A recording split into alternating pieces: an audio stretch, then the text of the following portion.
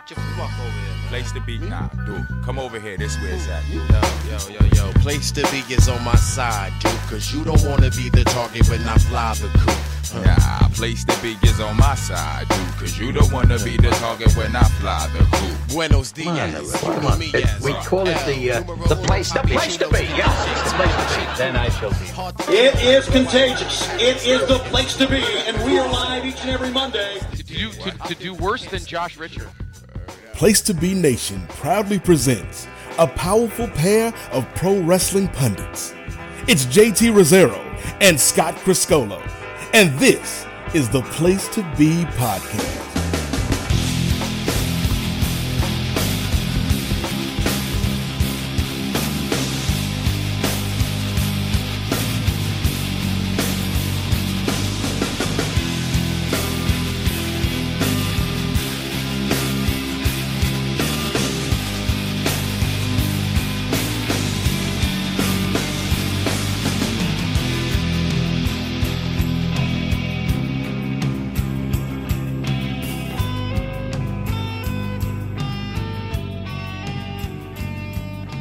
Place to Be Nation, welcome back to the great episode of the one and only Place to Be Podcast. I'm your co-host, Justin Rosero, coming to you live here inside the PTBN studios. And joining me, as always, is my PIC, Mr. Scott Criscolo. Scott, how are you?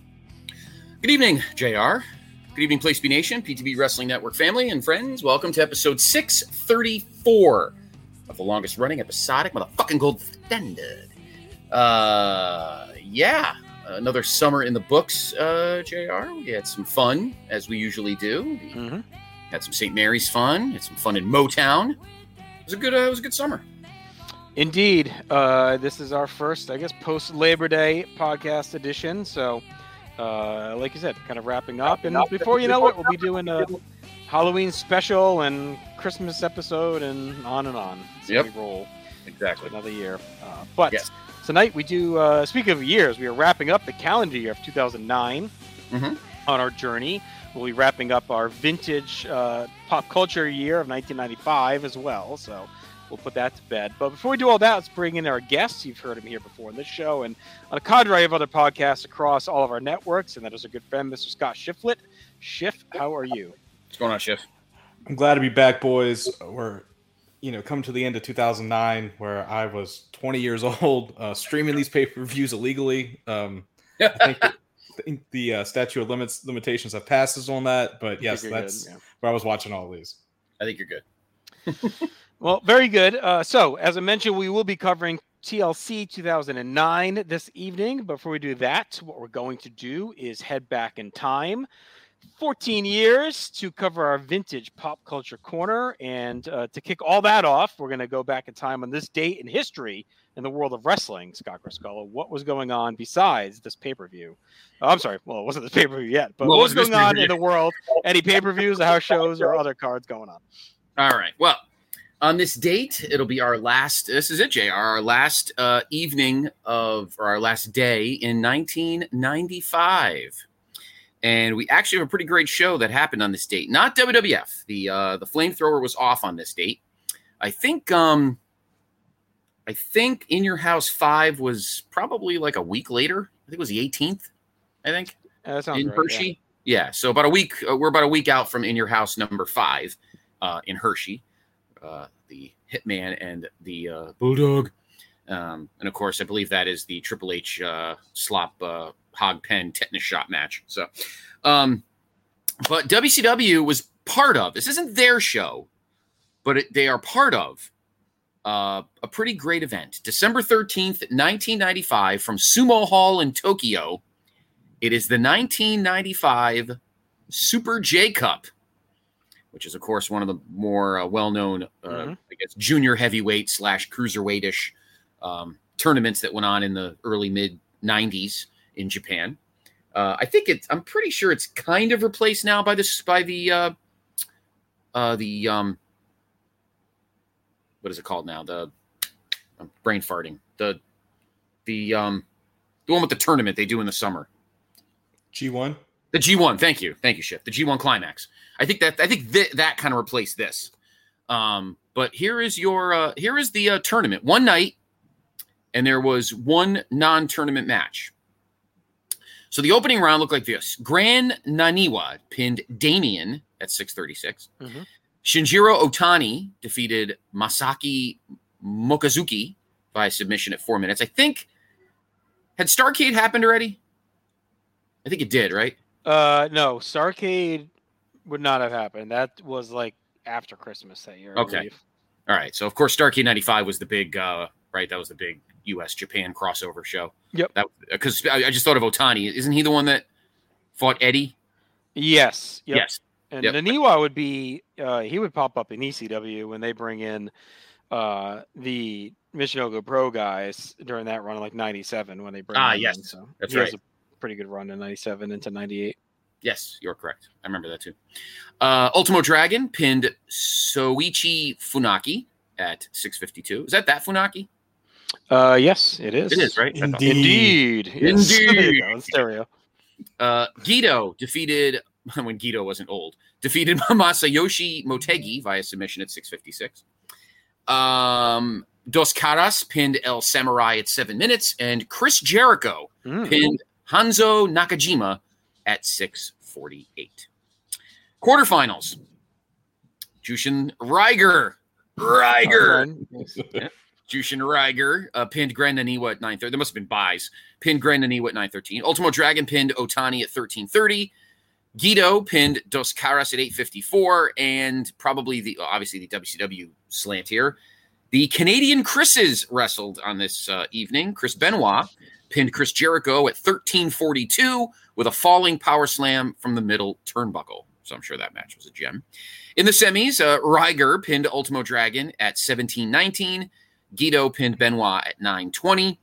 In the one non-tournament match, speaking of ECW, JR, Rey Mysterio pinned Psychosis at 9:39. And they're making the rounds with that matchup. Right. What was that? Early 96, they would do the house, right? Those two matches? Yeah, they were in ECW in early 96, and they're in WCW by, June, right? They're on pay-per-view at the Bash, that match. Right. Or Bash of the Beach, one of them. So, yeah, this is early on for sure for them as they're starting to get noticed. I think was a Triple Op pay-per-view? That was around this time, right? Where Bischoff, where Heyman first noticed them. I think that was around late 95, so. Yeah. And then in the finals of the tournament, Riger pinned Guido at 15:47. So Jushin Liger won the 1995 Super J Cup. Thoughts, JR? Sure. All right. So any thoughts, guys? Anything? No. I mean that's it.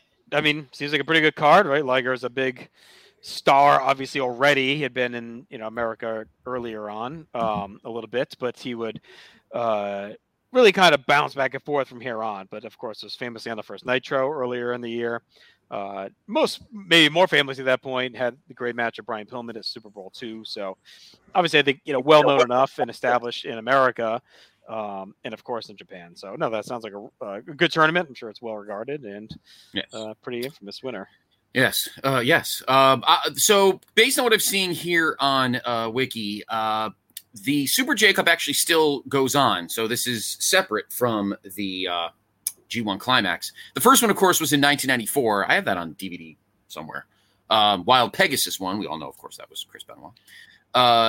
Liger won it again when it came back. It took 6 years off, 5 years off. And then they did a 2-night in 2000. And Liger won that one too. Mm-hmm. Then actually it was 2 tournaments. Liger beat Tiger Mask, and then he beat Sema. They did it again in 2004, and Naomichi Marufuji won it, and he also won it again when they did it in 2009. So they don't do it all the time. They did it again in 2016. Kushida, who I'm actually going to see live at the end of the week, he won it. He won both of those, and then El Fantasmo won it in 2019 and again in 2020. So they do it, as well as the G1 Climax. So anyway, Right. So that was the only thing going on, but a good tournament on this date, December 13th, 1995. So for the last time this calendar year, JR, let's fire up the herb. And what do we got from Mr. Kunze? All right. Let's dive in. We got 3 batches of Herb for you tonight, and we're going to kick things off with November 23rd, 1995, from our buddy Herb up at the University of Waterloo. WWF Survivor Series took place this past Sunday. It'd be forced to give it a thumbs in the middle, or perhaps a slight thumbs up, thanks to a world title picture with increased potential. Positives: another stellar performance with Shawn Michaels, although he didn't shine as much as usual, sharing time with the other wrestlers in the match. Another very good performance by Bret Hart. Bret won the WWF title from Diesel, giving the majority of the match to Diesel to keep him strong after the title loss. Bret won with a surprise small package after a memorable bump through the ringside Spanish commentary table. After the match, Diesel demolished Bret and began his attempt to walk through the midline of heel and face. Also a good performance by 1-2-3 Kid, who seemingly invigorated with his new role. It seems likely that Sid and 1-2-3 Kid tag team will eventually win the tag team titles. He was wrong on that one. Yes, he was. The negatives: the indefensible waste of Japanese women flown for the pay-per-view and subsequent tapings. This match was a throwaway as far as I'm concerned. The best wrestler that appeared on the pay-per-view, Kyoko Inoue, didn't get to show a thing. She tagged in and was pinned instantly. Chaparita Asari got her to do the Sky Twister press with the usual sloppiness. Lioness Asuka got to do her giant swing, and Saki Hasegawa got to do her series of underhook suplexes. Aja Kong did do her spinning back fists. Other than those 4 moves, the Japanese women essentially did nothing. It was easily the worst match involving so many All Japan women wrestlers I've ever seen. The commentary was abysmal. Jim Ross trying to yell out names of moves over match unrelated commentary of Vince McMahon and Kurt Hennig, who preferred to make jokes about which women they would date. The Undertaker, for reasonable facsimile, returned to the ring to lumber through another match. Goldust got his second strike, having his second bad pay-per-view match. You're sure of a hell of a lot better as Dustin Rhodes. If you include his one Superstars TV match, Goldust has struck out from me. WCW's World War III on Sunday. Tentative lineup is a 60-man 3-ring battle royal with WCW wrestlers Hulk Hogan, Kensuke Sasaki from New Japan, the winner getting the WCW title. Bull Nakano and Akira Hokuto versus Cutie Suzuki and Mayumi Ozaki. Ric Flair versus Sting. Johnny B. Bad versus Diamond Dallas Page for the TV title. And the Diamond Doll is on the line. Kensuke Sasaki versus Chris Benoit for the U.S. title. Lex Luger versus Randy Savage. And Big Bubba Rogers versus Jim Duggan in a taped fist match. The Ric Flair versus Sting match is doubtful since Flair's recovering from shoulder surgery. Randy Savage, also with a bad wing, will likely work the show anyhow. It's not like his match would have been good if all was well. Savage will work through Starrcade before taking 3 months off to have surgery and recover. The likeliest candidates to win the title will be Lex Luger, Hulk Hogan, Sting, and the Giant. Since talk persists that Hogan is going to take time off to film a movie, there's a strike against him. Sting is set to feud with Kensuke Sasaki with the Horseman on his back. He seems to have enough issues to keep him busy, so there's a strike for him. The Giant would have no one to feud with while Hogan leaves. He needs to be protected a bit while he learns some more and continues to chokeslam people for an eventual run against Hogan. That's a strike against him. That leaves Luger as the strongest choice.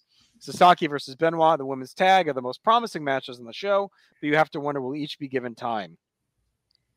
On the live 11:20 Raw TV show, Shawn Michaels collapsed to the ring as part of an angle to explain why the WWF's most charismatic wrestler is taking time off yet again.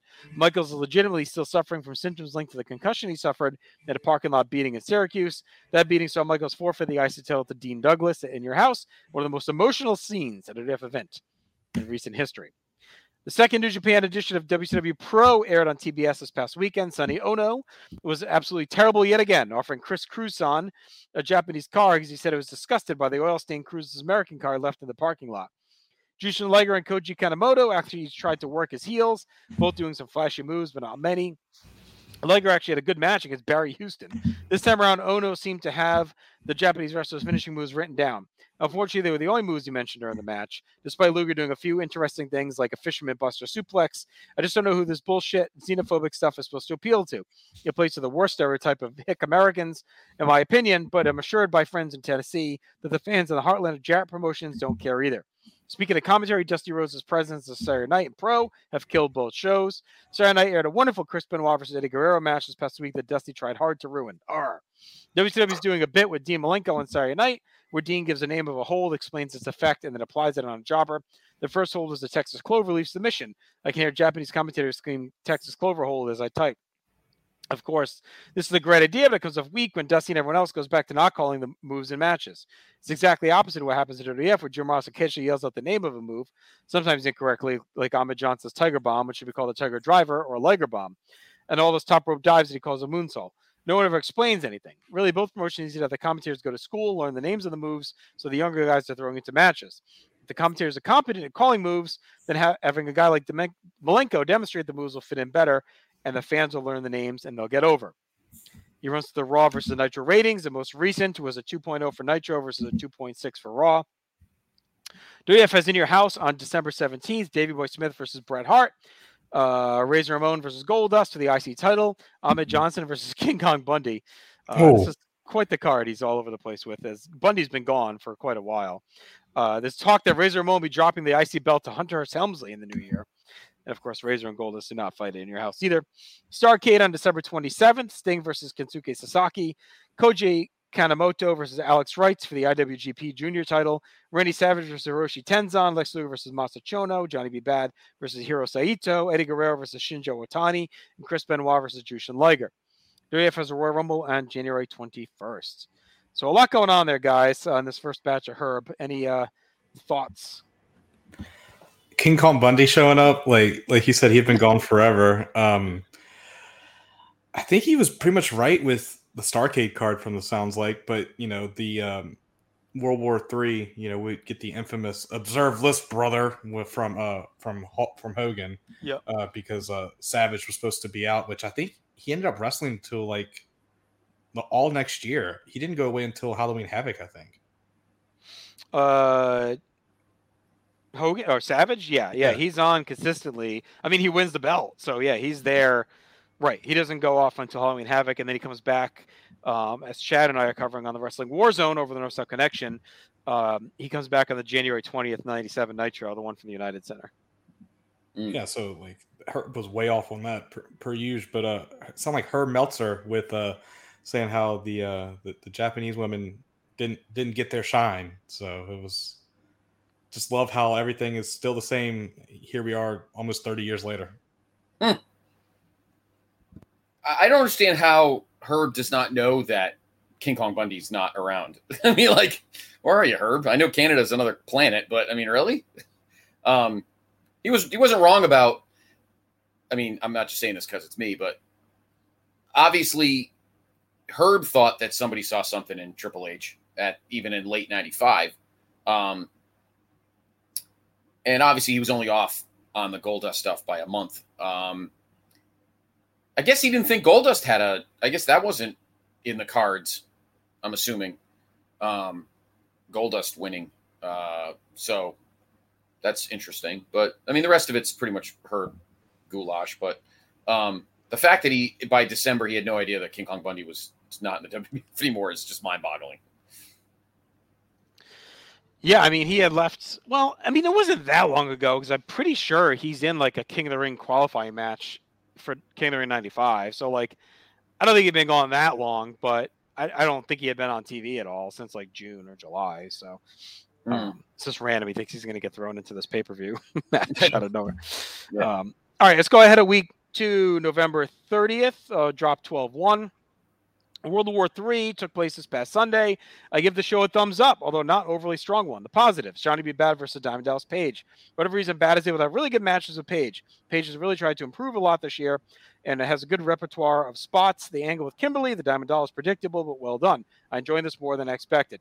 The women's tag, although the first few minutes had me darn worried they were going to have a terrible match filled with typical posturing the Japanese heels have worked into North American matches, they turned it up and had a very good but not excellent match. Bringing out Mike today to provide commentary helped to add a lot. At least he was allowed to speak. Tony Schiavone and Bobby Heenan were abysmal, and throughout the whole night they were, easily rivaling Vince McMahon and Kurt Hennig the week before. Today was better than Jim Ross the week before. The Chris Benoit versus Sasaki match, again, wasn't quite as good as I expected, but Sasaki is not the greatest worker in the world, so a very good match is a definite plus. Ric Flair versus Sting, some people complain that we've seen it before, but I won't. These guys have great matches. This wasn't their best ever, but it was a solid match, and I definitely enjoyed it. The negatives, the Battle Royal. I hate Battle Royals. I expected absolutely nothing from this. By their very design, Battle Royals don't allow workers to have any creative spots in the ring because there are just too many guys in the way. Sometimes guys work a spot or two on the floor or apron to add interest, but the Battle Royals are filled with spots where everyone fakes straining while tangled in the ropes. It was a bit of a surprise to have Randy Savage win, but the final angle just made Hulk Hogan seem like a whining asshole.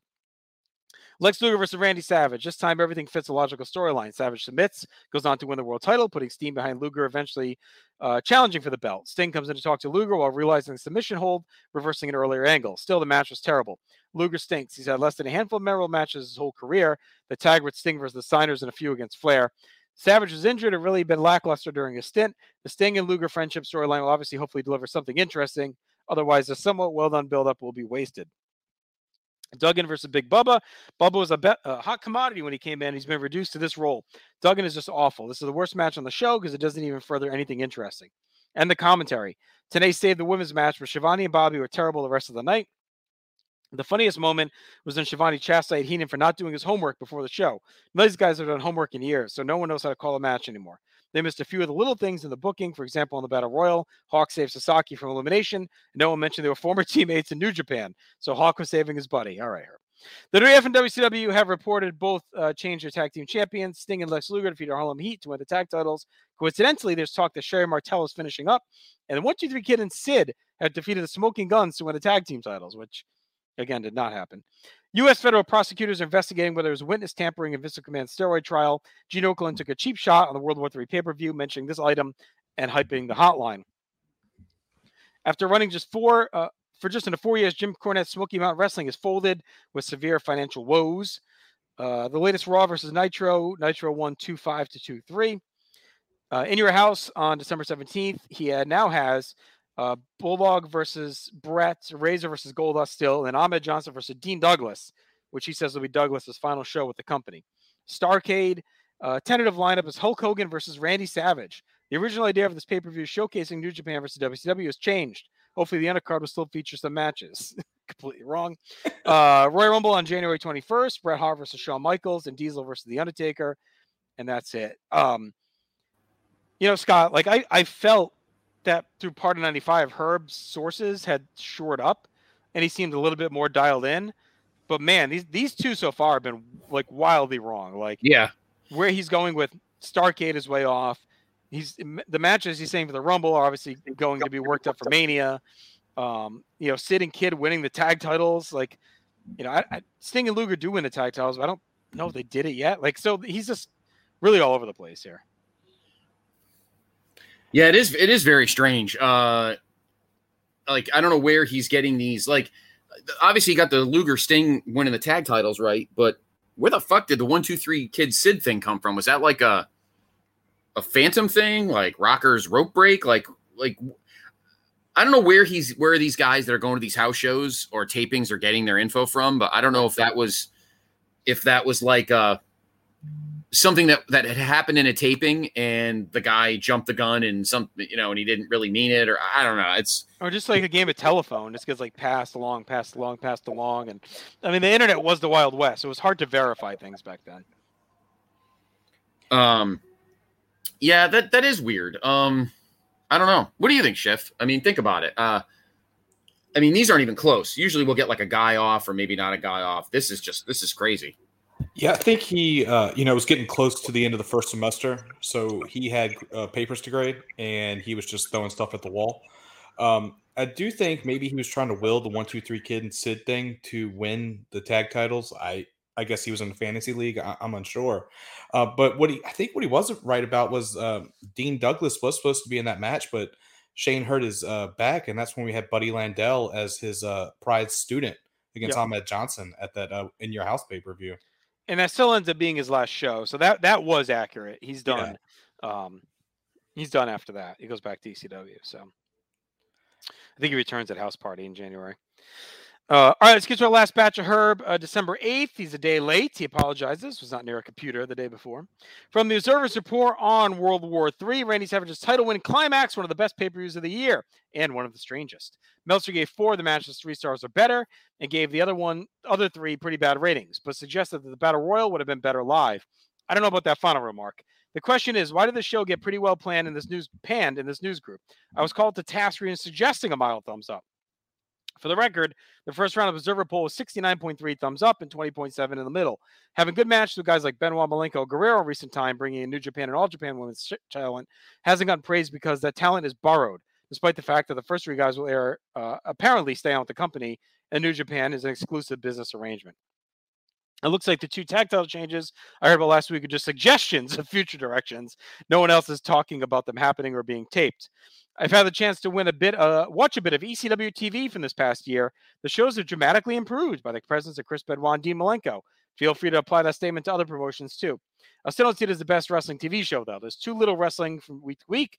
I loved Benoit versus Al Snow and found Shane Douglas's revisionist history well delivered and suitably self-serving. I like the bit where Benoit and Malenko destroy the Public Enemy with Rock in a wheelchair. Joey Styles is a lot better than the year before because he'd grown out of the bashing the other promotions as a key part of commentary. The regular talent, I'd say, would be ranked Benoit, Malenko, Sabu, Douglas, Rock, and Cactus Jack. I'm not at all sold on other talents such as Sandman, Tommy Dreamer, Raven, Mikey Whipwreck, Johnny Grunge, and others, but this doesn't surprise anyone reading this. Everyone tries and everyone works hard, but I only rave about the people on the first list above. Raw versus Nitro, same as last time. In Your House, same lineup. Just mentions again that Douglas's final show. The pay-per-view price is going up to $19.95 for In Your House from $14.95 with these as well. Starrcade still has Hogan versus Savage, Flair versus Sting versus Luger in a triangular match to determine the number one contender. 7 versus 7, WCW versus New Japan, Sting versus Suzuki. The other Japanese wrestlers on the show presumably include Chono, Saito, Otani, Kanemoto, and Liger, since they've all had TV time. WCW contingent will be Alex Wright, Guerrero, Savage, Bad, Sting, Benoit, and Luger. He runs down the original card. He says it'll likely change, but the show has potential to be the best of the year. It's weird that Sting, Luger, and Savage will all work twice, with Savage defending his title earlier or later in the show. The WWF has the Royal Rumble pay-per-view on January 21st, Shawn Michaels versus Bret Hart, and Diesel versus Undertaker. Clash on January 23rd, In Your House on 2/18, Super Bowl on 2/11. So that's pretty much the whole Herb notes there for this batch. So what do you think, Schiff, of the last batch here? Do you think, let me ask you this, do you think that Hogan Savage was the original plan and that Hogan balks maybe and kind of backs out because he doesn't, want to be split pop against Savage and have to put him over maybe at Starrcade, because he ends up not being at that show at all? And then he's on, I believe, the January 1st Nitro, and then a bunch of Nitros until April when he takes his time off. But it would have made. You think that was a plan, maybe? Yeah, it would have made a whole hell of a lot more sense, because you could start with their split at World War III, where it's like he's like arguing with him, and then like the very next night at the Nitro, which is disgusting that I remember this off the top of my head, that he was like, show the tape of like. Of me not getting eliminated, and he was acting like Hogan at the '92 Rumble, and you could do it, and then they do this flimsy, they were teasing the split up the night before, like show me the tape, and then they do this real flimsy excuse to suspend Hogan, like I think either the week before Starrcade or the week, like 2 weeks before Starrcade, where it's like he's going crazy and hitting Giant with chairs, and which is how he's been acting, since Halloween Havoc. And it just made no sense for him to just disappear. Either, it would have been nice if they would have done it, but it would have probably been better than the Halloween Havoc match, which I really love, but Hogan's just a fool with the hair. But it definitely would have been a split pop. I don't even think it would have been a split pop. It would have been 70-30 Savage, to be completely honest. WCW fans were over Hogan as a babyface at this point. Yeah, and I mean, his run between January and April is arguably his worst run of all time. Worst 4-month stretch of his career, I would say, probably. And yeah, it would have started a week earlier with that. So I'm with you. Scott, any thoughts on the Herb notes? Yeah, I feel like Hogan started to fade. I feel like in the summer, like after pretty much emasculating Vader. I feel like Savage was starting to get a little more juice, like almost the fans, because WCW fans are like like the old school NWA fans are kind of accustomed to guys going in phases. Like, all right, cool, Hogan was at top, time for Savage, and Hogan's like, no, brother, that's not how I do things. And I think that's why by the fall he started to peter out, because I feel like fans do things in like stages in like WCW and NWA. It's like, all right, Hogan had his year, time for Savage to have his year, and Hogan could go do something else. And Hogan's more like, yeah, I'm here forever. And I think fans were like, no, you're not. So I think by the fall, I feel like Hogan definitely started to peter out, and we all know what will happen the following year. But at the time, I don't think anybody realized what to do. Right. And that's why I think 95 really for both the companies. I mean, everyone thinks WWF had such a terrible 95. WCW's 95 was really not that much better. And I think both big companies are going into 96 definitely down. But for WCW, I mean, they put a lot of money into this guy, and he's tanking. So, well, yeah, and the run of 96 ends up being so bad. I'll say that last appearance he has in April was definitely One Sweet Day, for sure. And One Sweet Day, of course, is also the top song on the Billboard charts this week in history, performed by Mariah Carey and Boyz II Men. And that's going to bring us into Scott Criscolo's vintage Pop Culture Corner.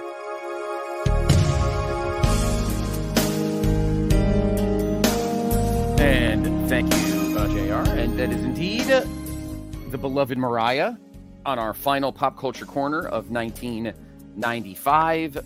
She and Boyz II Men with One Sweet Day. They were number one last week. This is the third straight week. They are at number one. At number two, a number one from a few weeks ago. In fact, it was the number one when on our last episode of Survivor Series, and that was Exhale by Whitney from Waiting to Exhale, Shoop Shoop. The number three song.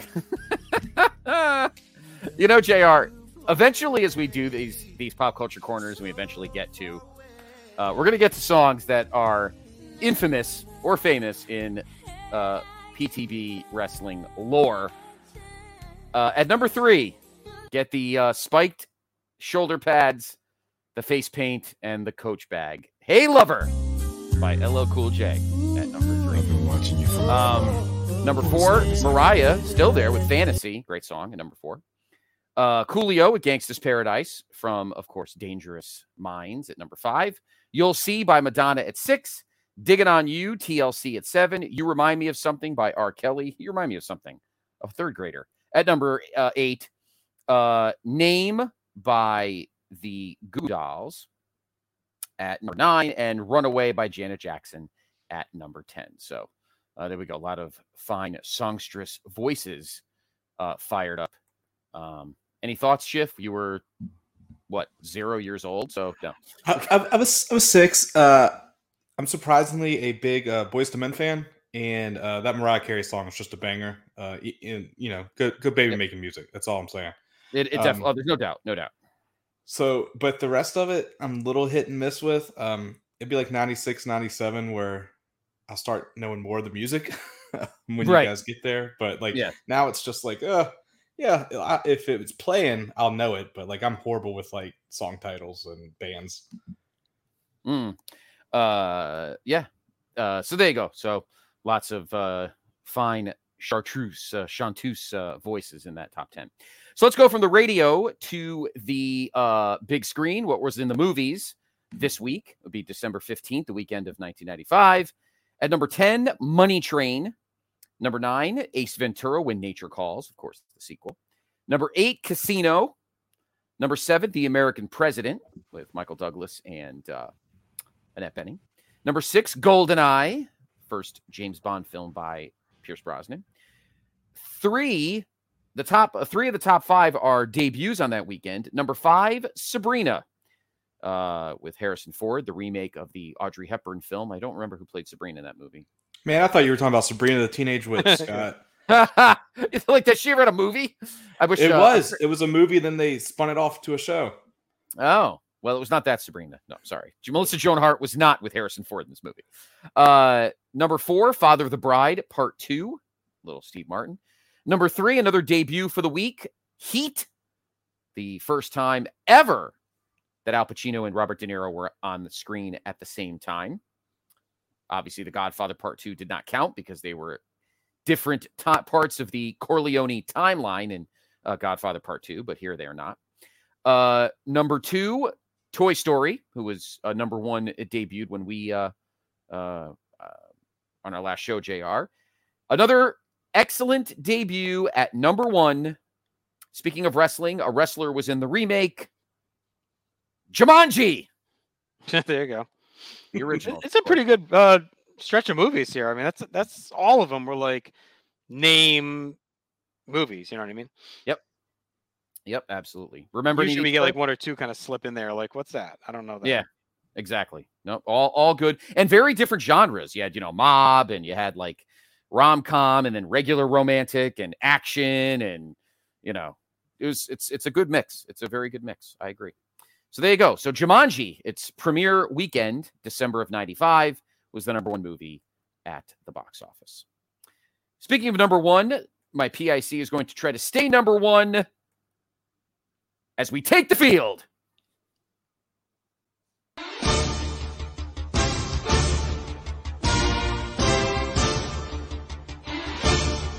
All right. So, JR, you have been in a pretty good dogfight in 1995. You have had some ups and some downs. What is the tally right now? Well, we ran some numbers earlier, and I believe we are at, let me just double check. Let's see, 29, 40 for me, and 37 for the field. Okay. So, Schiff, you got a chance here to win it for the field. Let's go field. All right, here we go. Week 16 of the 1995 NFL season. Here we go. I believe there were 2 Saturday games. Yes, there were 2 Saturday games and then a bunch of Sundays and, of course, a Monday night game. So, let us go. We begin with the first Saturday game, Three River Stadium in Pittsburgh, as the Steelers host the New England Patriots, JR. I will go with the Steelers in this one. Okay, Schiff? I'm going to go with the Patriots. Drew Bledsoe threw for 336. Curtis Martin, JR knows him, rushed for 120, but the Steelers win 41. Yeah, buddy. 227. The second way to the Super Bowl shift. Come on. Yeah. Know your history. The second game on that Saturday, we go to the Superdome in New Orleans. The Saints host the Green Bay Packers, Schiff. Oh, I just know the Packers have Favre, so I'm going to go with Packers. Okay. Yes, I'll take the Packers as well. Jim Everett threw for 364 yards, but the Packers win 34-23. That will be a theme on this day. Guys who threw for a ton of yards and lost. All right, let's go to Sunday. We go to Rich Stadium in Buffalo, where the Bills host the Miami Dolphins, JR. I think both teams are kind of in the same spots here, but I will take Miami with Marino. Okay, JR. Schiff? Yeah, my best friend's a Dolphins fan. I'm going Dolphins. Dan Marino threw for 244, but the Bills win at home, 23-20. Wow. Let's go to, I don't know what the name of the building was at the time. Was it Ericsson Stadium in Charlotte in 95? I think so. Was it Ericsson Stadium? Okay. Ericsson Stadium in Charlotte, where the Carolina Panthers host Chadley's Atlanta Falcons, Schiff. Ooh, I think it was the Panthers' first season. I think you guys mentioned that. I'm going the Falcons. Okay, JR. Yeah, I'll take Atlanta. Jeff George was your quarterback for the Falcons. He threw for 310 yards on this day, but the Panthers win. Wow. 21-17. Wow. Yeah. Next, we go to Soldier Field in Chicago, where the Bears host the Tampa Bay Buccaneers, JR. Man, neither team's any hot shakes at this point, I think. So I will go the Bears. Okay. Schiff? I'll go Bucks. Just try to make up for points. All right. Eric Kramer was your quarterback for the Bears. He threw for 256. Rashaan Salam, the Heisman Trophy winner, rushed for 134. Bears win 31-10. The Bears. The Bears. Let's go to Municipal Stadium in Cleveland. The clock is ticking. I believe, was this the last game? Was Week 17 a road game? This might have been. Let me check Week 17 real quick first, and then just to confirm. Were they on the road the following week? Yes. Gentlemen, history was made on this date. The final home game for the original Cleveland Browns. They were playing the Cincinnati Bengals at the Mistake by the Lake Municipal Stadium, the last game for the Dog Pound. What do we got, Schiff? Man, I'm thinking. Sorry, I would take the Browns because the Bengals sucked for years up until like 3 years ago. JR? Yeah, I was gonna say like it'd be very Brownsy to lose this home game, but the Bengals are probably worse at this point even than they were. So I'm gonna say that they had some pride and they win their final home game here. Indeed, they did. Ernest Biner, 121 yards rushing, final game for a Browns running back. Browns 26, Bengals 10. And then Bill Belichick said, "Fuck this shit, I'm out of here." He did not go to Baltimore with him. We go to the Silverdome in Pontiac, where the Lions host the other team's first season, the Jacksonville Jaguars. JR. I will go the Lions. Okay, Schiff. We go Jaguars. Well, on a game where Barry Sanders only rushed for 76 yards, the Jaguars actually played like an expansion team. The Lions win 44-0. I'm sorry, Schiff, which did you take? He took the Jags. I took the Jags. Took the Jags. He thought he'd get lucky because the Panthers won, but no such luck. All right, we go to the Astrodome in Houston. I don't know if this is. Wait a minute. Is this the final game for the Oilers in Houston? Let me go to the following. I feel like they're there one more year. The answer is yes. No, I think this is it. Oh, okay. I think this is it. This is the final year in Houston. Well, it's definitely the final year in Houston, but this is the last game in the Astrodome as the Oilers take on the Jets. Jets. Schiff. Oh, God. I'm going to go with the Oilers. Closing out in style. Yeah, I'll take the Oilers as well because the Jets, again, only win a game that year, I believe. So yes. So Steve McNair, who I think was a rookie, 198 yards passing. Yes, the Oilers leave winners, beating the Jets 23-6. We go to the Veteran Stadium in Philadelphia, where those sons of bitches host the Arizona Cardinals. JR. I will take the Eagles.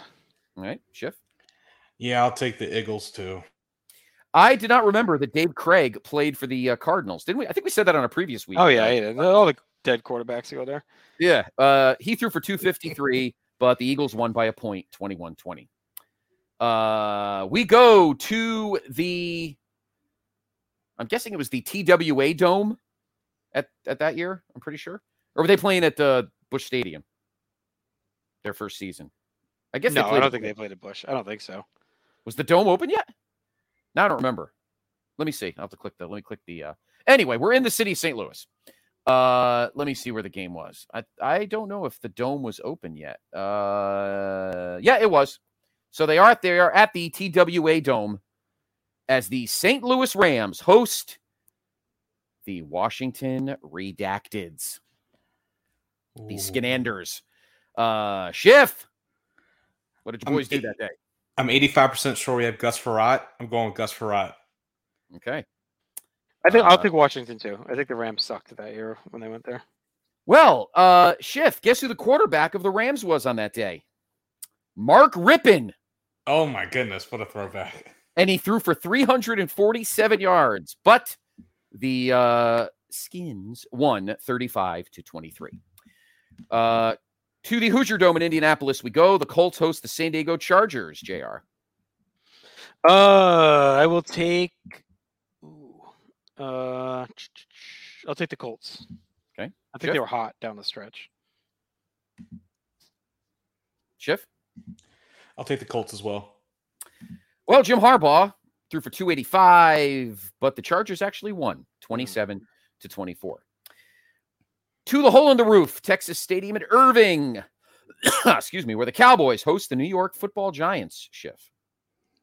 I'm going with the Giants. I know they won the Super Bowl that year.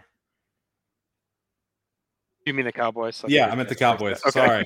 Sorry. Wow, that was horrible. That you wish. Swing and a miss. I'll give you the Cowboys. I'll give you the Cowboys. The Cowboys for me as well. All right. Yes. Yes. Cowboys won by a point. Same score as the other game, 21-20 in the other NFC East game. We go to Arrowhead. The Chiefs host the Denver Broncos. Who's up? Schiff. No, JR. Let me think. Where are we? 2, 4, 6. Yeah, it's you, JR.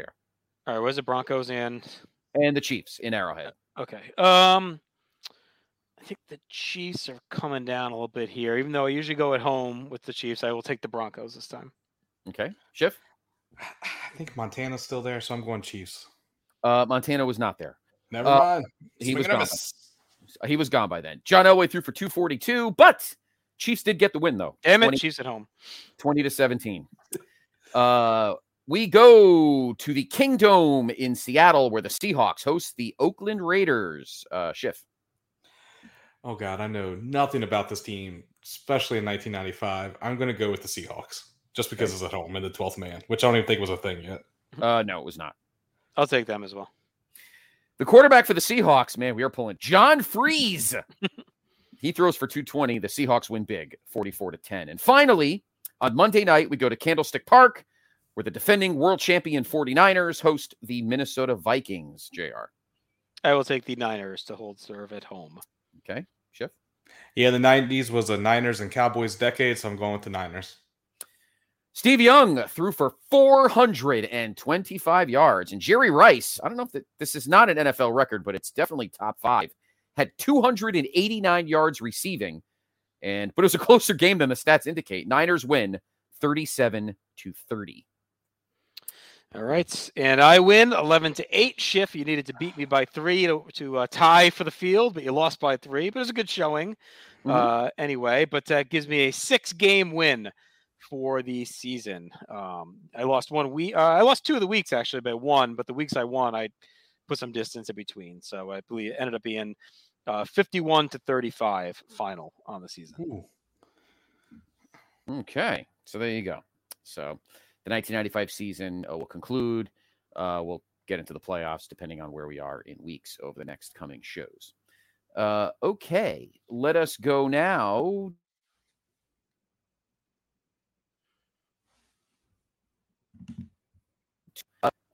We are in December of 95 of the 95-96 season. So just waiting for the page to load here. Let's see. Taking a little longer than I thought. Of course, the Rockets, I'm stalling here. The Rockets are your defending champions. I think they played on this date. Let's see. All right. Well, the Celtics, they beat the Sixers 111-100. Bulls beat the Magic. Lakers won in Detroit. Seattle beat the Spurs. And Houston, as I mentioned, beat Vancouver. So to this point in the season, the Magic lead the Atlantic with a record of 17-5, just a half game back of the Knicks. Knicks are 16-5. 19 games into the season, the Bulls are 17-2, the only team in the division with a winning record.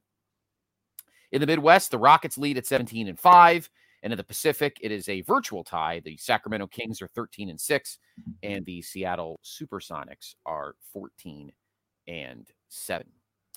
Let's check now what is going on the frozen pond of the NHL. Of course, this was the first year after the one of many strikes that went on during the NHL season. We'll see what our teams did on this date. We have many. Let's see. Sabres beat the Avalanche. Mr. Bennett. Let's see. Whalers lost to Tampa Bay, and the Rangers beat the Bruins 4-2. So at this point in the season, the Panthers lead the Atlantic with 46 points. Pittsburgh leads the Northeast with 41. The Red Wings lead the Central with 42, and the Avalanche in their first season in Colorado lead the Pacific by 8 with 40 points over the Kings. And finally, what would a pop culture corner be without our journey to beautiful Southern California for this week's episode of Beverly Hills 90210? We are, of course, in the middle of season 6.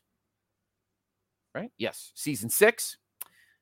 This is episode 14 of season 6 called Fortunate Son, and it aired on this date, December 13th, 1995. I feel like, JR, this is a very nondescript episode. Donna fills in for Lisa at a convenience store. A young boy is caught stealing a teddy bear for his brother's birthday, but Donna covers for him. Donna and Joe get lost and run out of gas. Isaiah, the boy Donna helped, gets them out of a possibly dangerous confrontation by inviting them to his apartment to call a tow truck. Donna discovers that the 11-year-old and his younger siblings are left alone while their mom is at work. She expresses concern, but their mother comes home and tells her to butt out. Donna finds places for the kids in a daycare center that works with her sorority. Brandon alienates Nat and Susan as he gets carried away during the After Dark's charity casino night. Valerie infuriates Kelly and David by outbidding Kelly for a portrait sitting with Colin. She explains that the portrait is a Christmas gift for David. Steve's father gets him a job at a talent agency. After Steve's unpleasant, incompetent boss is fired, she asks him to use his connections with the agency president to arrange a reinstatement, but he instead lets her know gently that her cause is lost. So clearly a nondescript, uninteresting Christmas episode. Not a ton cooking for season 6. And that is your Pop Culture Corner. All right. Well, with that all in the books, we're going to put 1995 finally behind us, and our next episode will be into 96. So 95 is wrapped up, but we're going to fast forward 14 years to 2009 to the land of WWE to talk some TLC.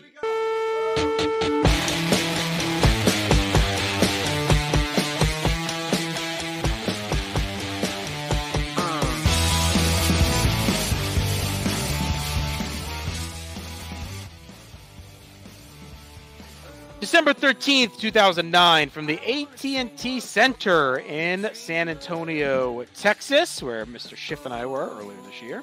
Attendance 15,226, 228,000 buys. And, of course, we got some facts here about this. The debut edition of TLC Tables, Ladders, and Chairs, where the big matches were either, if you can figure this out, a tables match, a ladders match, or a chairs match. Or, of course, a TLC match.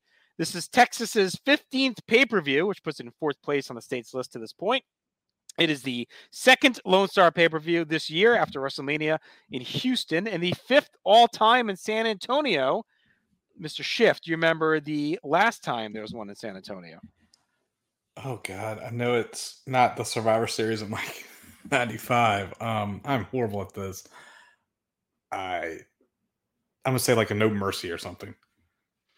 No, it was actually the 2007 Royal Rumble. Oh, yeah. I'm horrible. I'm horrible at those. On November 23rd, Raw, which is a special 3-hour edition and one of my favorite editions of Raw of all time, Jesse Ventura served as the guest host. He would do commentary for the main event, along with Vince McMahon, marking the first time the two did commentary together since the August 18th, 1990 edition of Superstars. Schiff, have you seen that Raw? Yeah, actually, I have. I was such a cool guy that I was watching Raw weekly while at college, and I remember watching that, and you can tell that it seemed like Jesse and Vince enjoyed doing it. Jesse was getting his barbs in the whole time, and it actually included a very good Carlito promo, which we'll talk about later with the show. But I was really hoping they'd do something with Carlito. He's always been a favorite of mine, and they just never did. But he had a good promo that night in a pretty good match with Cena. He was really one of those guys that it's almost like Dolph now, like every few years he would get like a renewed push. And like, oh, maybe this is the time it's going to click. Maybe this is the time it's going to hit. And I feel like it never was the time for whatever reason. Like they'd always kind of come back every 6 months or so. They give Carlito the run. They do the same with Dolph like years later. It's just one of those guys that they like him enough to keep him around, but never enough to like get fully behind. So yeah, it was just a nice tease. Like if they would have had the 2 world titles, I'm sure he would have won a world title. Like they gave Dolph the couple token runs. But yeah, it's just like I've heard you guys mention like this is like a lost generation of talent, and you're definitely seeing it, and you're starting to see it erode with the lack of depth in on the roster. Mm-hmm. And it was lost from 05 to 08, 09. So, Scott, any memories of that Jesse Ventura MSG Raw? I do remember it a little bit. I remember him and I remember the graphics were cool, and I remember him and Vince. I remember him and Vince dressing in the Blazers. And I remember you and I being bummed that it wasn't the I don't think they wore the powder blue. I think they just wore black. I think Vince wore tux, I think. Which would have been great if they were wearing the powder blue superstars hoodies. That would have been pretty, or hoodies.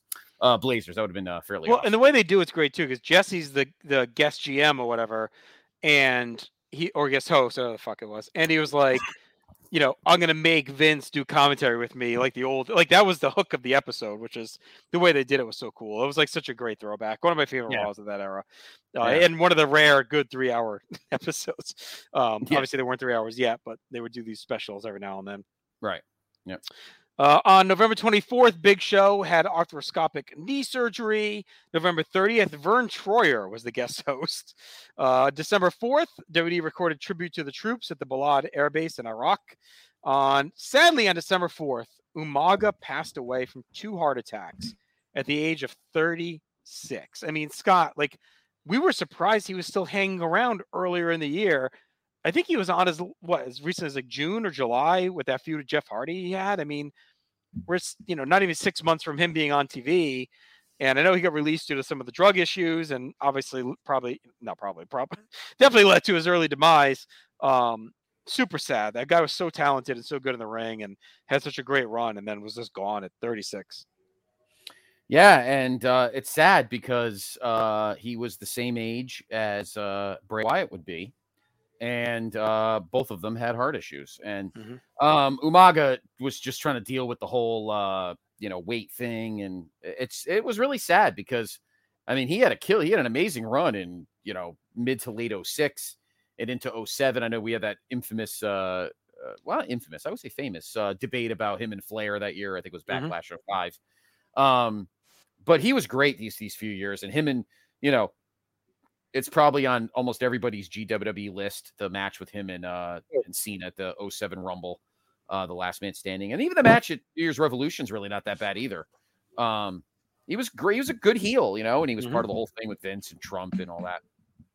So it was really, it was sad. It was really sad. I mean, this is the level 9 years earlier, or I guess almost 10 years earlier, of Yokozuna. Almost the same thing. And it sucked, it sucked. That family just, they can't balance. It stinks,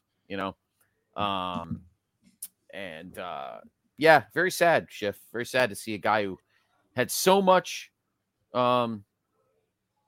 promise and looked so good to go so young.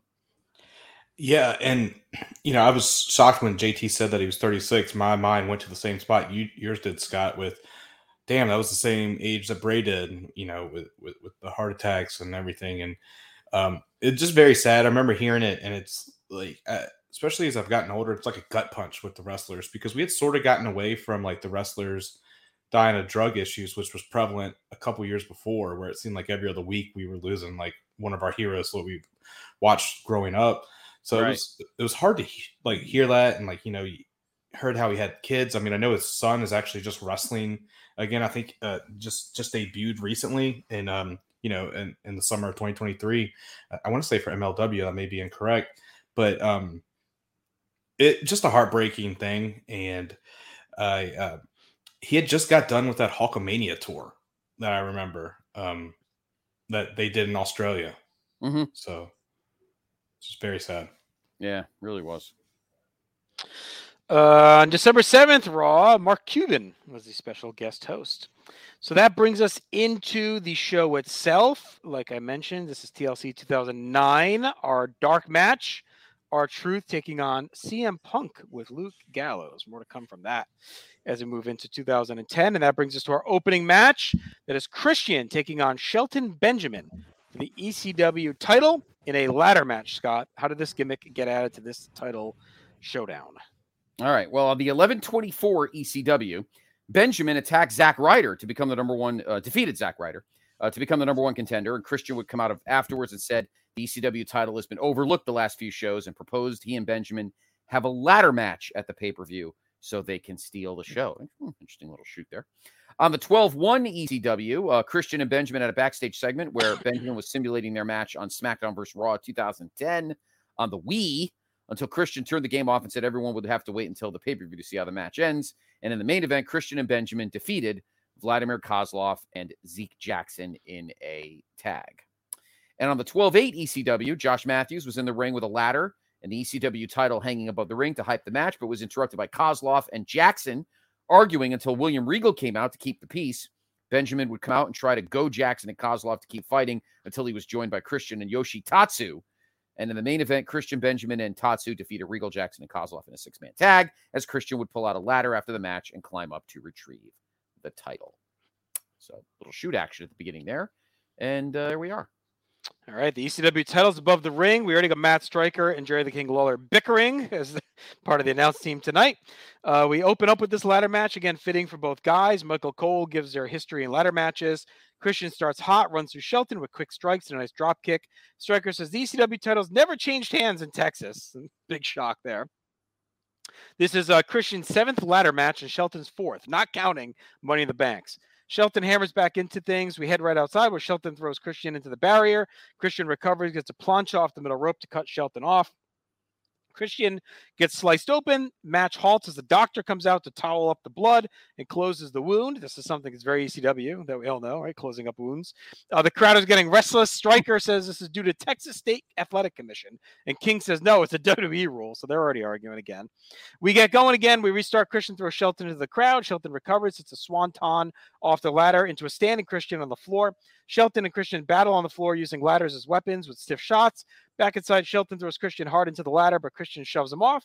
He climbs, but Shelton tips him down and gets a nice spin heel kick. Shelton batters Christian with the ladder, but Christian comes back with a reverse DDT. Shelton bops around and rides the ladder down into a clothesline on Christian in a cool-looking spot. Shelton scales. Christian hustles up to block him, but Shelton fights him off and power slams him down off the ladder and a nasty bump. Shelton scampers up and grabs the belt, but Christian moves the ladder and he's left dangling. Christian tries to batter him with the ladder, but Christian instead sets it up and runs up and forces Shelton down, but now he can't unhook, and Christian is left dangling. Shelton pulls him down and powerbombs him into the ladder on the corner. They both scale and fight on the ladder. Shelton does a sunset flip off the ladder, but Christian lands on his feet and throws him down. Shelton tries a German on a ladder bridge, but Christian hangs on, knocks Shelton on the ladder, and flies off the top of the frog splash to break the ladder in half. And Christian slowly climbs in and wins the belt. Very good opener. They seemed a little hesitant at first. It was stiff, and they used the ladder as well as weapons, not just for flying around. They did some creative moves. 2 old school veterans just going at it to get the show off to a good start. Christian retained, but Shelton is great in these kind of spots. Good to see him still be used. The crowd was into it, Scott. I just wish the first half kind of matched that back end energy overall. But as is, I went 3.5. Yeah, I went 3.5 too. I enjoyed the match very much. I've always loved Shelton, and Christian, has been a solid ECW champion. But it is evident that the brand is starting to run out of steam. It's not even being totally taken seriously. The show, even on Tuesdays, is it's all right. But if we're gonna get at least one really great match on the show, this is the perfect match. It's perfect 2 guys to have, 2 guys that are used to ladders and will go out there and try to steal the show on a show that really didn't have an identity much in terms of the card. So this is a good chance for a show to be stolen. This would be it. Great match. I enjoyed it very much, Schiff. And but I think they're trying to fight to keep ECW breathing, but it is it's getting to the end at this point. Yeah, it really is. I'm glad you guys mentioned how the first part of the match just wasn't good. It felt like they were trying to force, it's like when the announcers say they're going to have an instant classic, and then it's like, all right, well, this is what I'm expecting. Right. They were never really able to do that until the last 5 to 7 minutes of the match, which really did heat up. But it's just them, I know that blood rule, which they implemented, but it really slowed down what they were doing. But I will say, when Christian did win at the end, his face was really busted up, which I think added to the carnage a little bit. Yes. Christian was really good in this match. Shelton tried to do the powerbomb from the ladder, but Christian hit the Hurricane Rana, which was a spot towards the end that I really liked, and that led to the frog splash. But yeah, I went 3.25 on this. I was just a little bit down because with the 2 people involved, I was like, this is going to be a banger of a match. Maybe one that I had seen and loved at the time and forgot to the annals of history just because, everything in the past 14 years, it's just been so much. But, it was basically a ho-hum match. And I guess I was just expecting more, to be honest, even though I still went 3.25. Yeah, it was one of those ones. It's very, very, very good, borderline great, but it just didn't deliver on what it could have been either. So, yeah, I mean, it's just, I think it's in the middle. It's just, it didn't under deliver, but it didn't deliver on the promise either. So, All right, we get clips of a DX versus Jericho brawl from Raw last week, and that brings us right to our next match, which is for the Intercontinental title. It is John Morrison defending against Drew McIntyre. Chad. I don't know where that came from. Scott, tell me about how this match came apart. Well, it all started. No.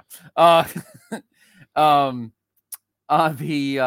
go back here. All right. On the 11/27 SmackDown, GM Teddy Long offered Morrison a match against either Sheamus, The Miz, or McIntyre, only for Vicky Guerrero to give Eric Escobar a title. Jesus Christ. Give Eric Escobar a title shot, though Long said it would be Escobar's only shot. Morrison would win, and we, thank God, never see him again. Well, I don't know if we never saw him again. But on the 12/4 SmackDown, McIntyre cut a promo on Morrison, who interrupted, which led to a non-title match with McIntyre winning. On the 12/11 SmackDown, it was announced McIntyre would challenge Morrison on the pay-per-view as he cut a promo about not being featured in the most recent WWE magazine, which focused on future champions. Morrison would come out dressed like William Wallace from Braveheart and mocked McIntyre, which led to a brawl with McIntyre escaping into the crowd. And, of course, later in his career, Drew would dress like William Wallace from Braveheart. But anyway, there we go. All right, well, Drew saunters out, a big title shot lined up for him. We get the usual talk. How he's the hand-picked. Good, and a good match here to showcase the next gen. These young stars, mid-card strap. We ease into things with some feeling out. Cole's hyping up the Slammies tomorrow night on Raw. Morrison ramps up and sticks and moves with some kicks, but outside McIntyre throws Morrison hard up and into the post. He takes over. Morrison in the ring with hard strikes, pushes through any comebacks, and then goes to wear him down. Focuses on the neck. Morrison comes back with a hard DDT to counter a tilt-a-whirl. Morrison slugs back into things, grabs a near fall, but Drew hangs on. Drew forges back as a nasty inverted Alabama slam for 2. We go to the floor, and Morrison hits a springboard kick. Morrison loads Drew back inside, dodges a charge, and Drew slams him into the post. Morrison hits a grazing Starship Pain, but the ref sees that Drew's foot is under the bottom rope and the crowd boos. Drew tries to leverage Morrison to the buckle, but Morrison's belt breaks and the spot gets fucked up. Morrison rips the belt off and Drew jams Morrison hard in the eye and then hits the Scott drop to win the Intercontinental title. Fun match, even with the botched finish. I thought they bounced back from it well. Like young guys like this sometimes would struggle a bit trying to make up for that. Really big win for Drew, and this getting the belt off of Morrison too allows him to elevate up. Drew really needs to cash in and make a statement given all the hype around him, so it was a good choice. It was hard fought. I like the flow and the innovative focus work. Schiff, I went 3 stars on this match, which almost was the opposite of the opener where it over-delivered a bit. Yeah, I was legitimately shocked how much I enjoyed this match. I will say I'm used to seeing Drew McIntyre as what he looks like now, and he looks like a complete baby. Like he looks like he's unable to grow facial hair when he comes out. Still has some baby fat. It was just a little adorable thing. Yeah, I really enjoyed this match. It had it felt like they were going out there to prove something, which I didn't really feel in the ECW match as you talked to. Drew then hit this pretty cool like slingshot wheelbarrow move. I called it an inverted Alabama jam. He needs to bring that back because it's awesome. Which I think he already does. Sorry, I'm just thinking.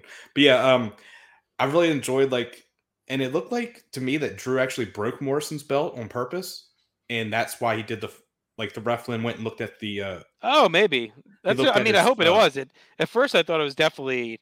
I definitely thought he screwed up, but that's even better if it wasn't. Because I did think it was impressive that they bounced back so quickly as well. So. Yeah, he grabbed his front, ripped it off and threw it away, and the ref was doing so. He did the eye poke, and then I love his DDT, so that was very nice of Drew hitting that. Yeah, I went 3 stars as well.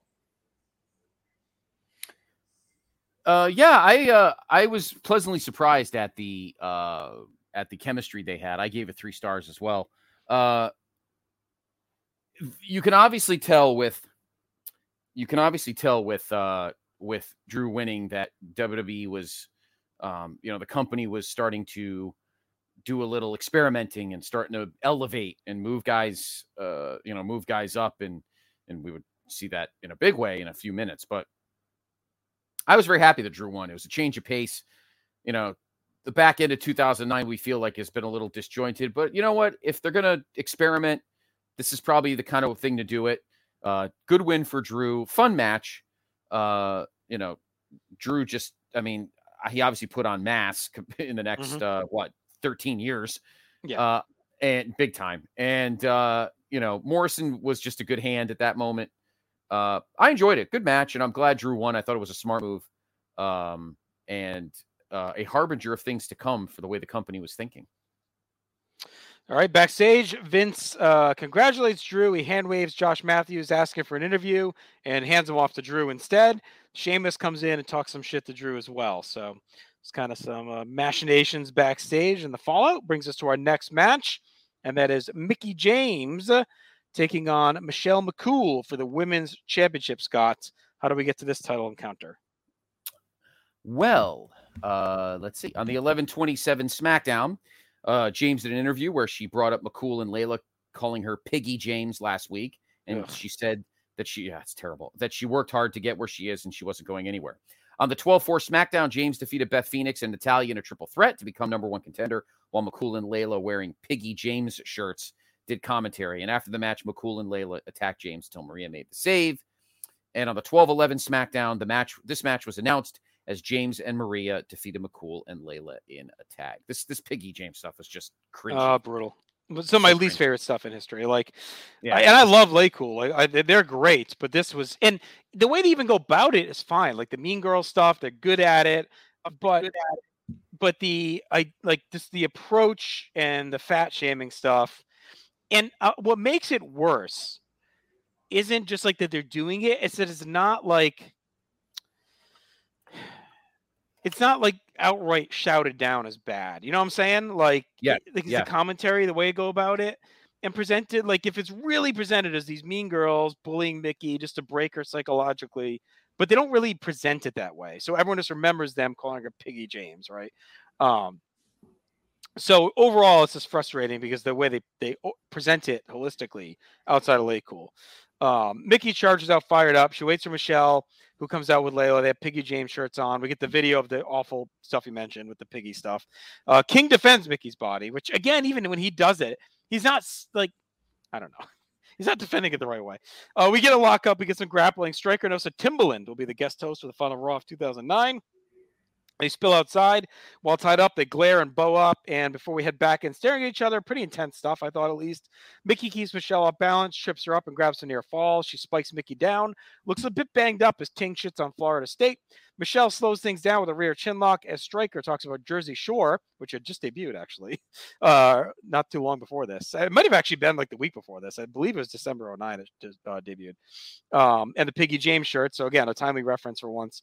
Mickie tries to get back into it, but Michelle counters a backbreaker for 2. Michelle stays calm, slings Mickie hard to the barricade, leaves her on the floor.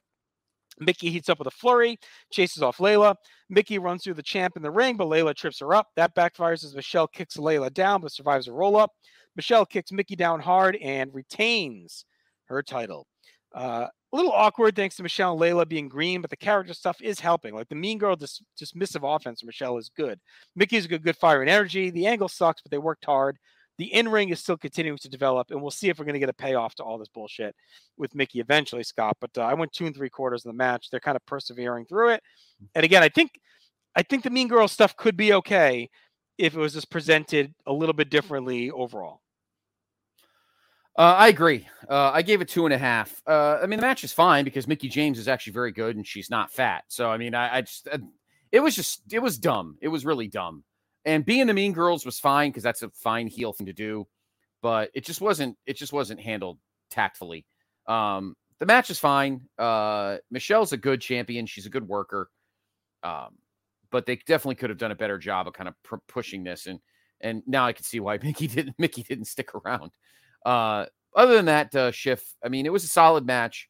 But they obviously didn't approach the Mean Girls gimmick as well as they could have.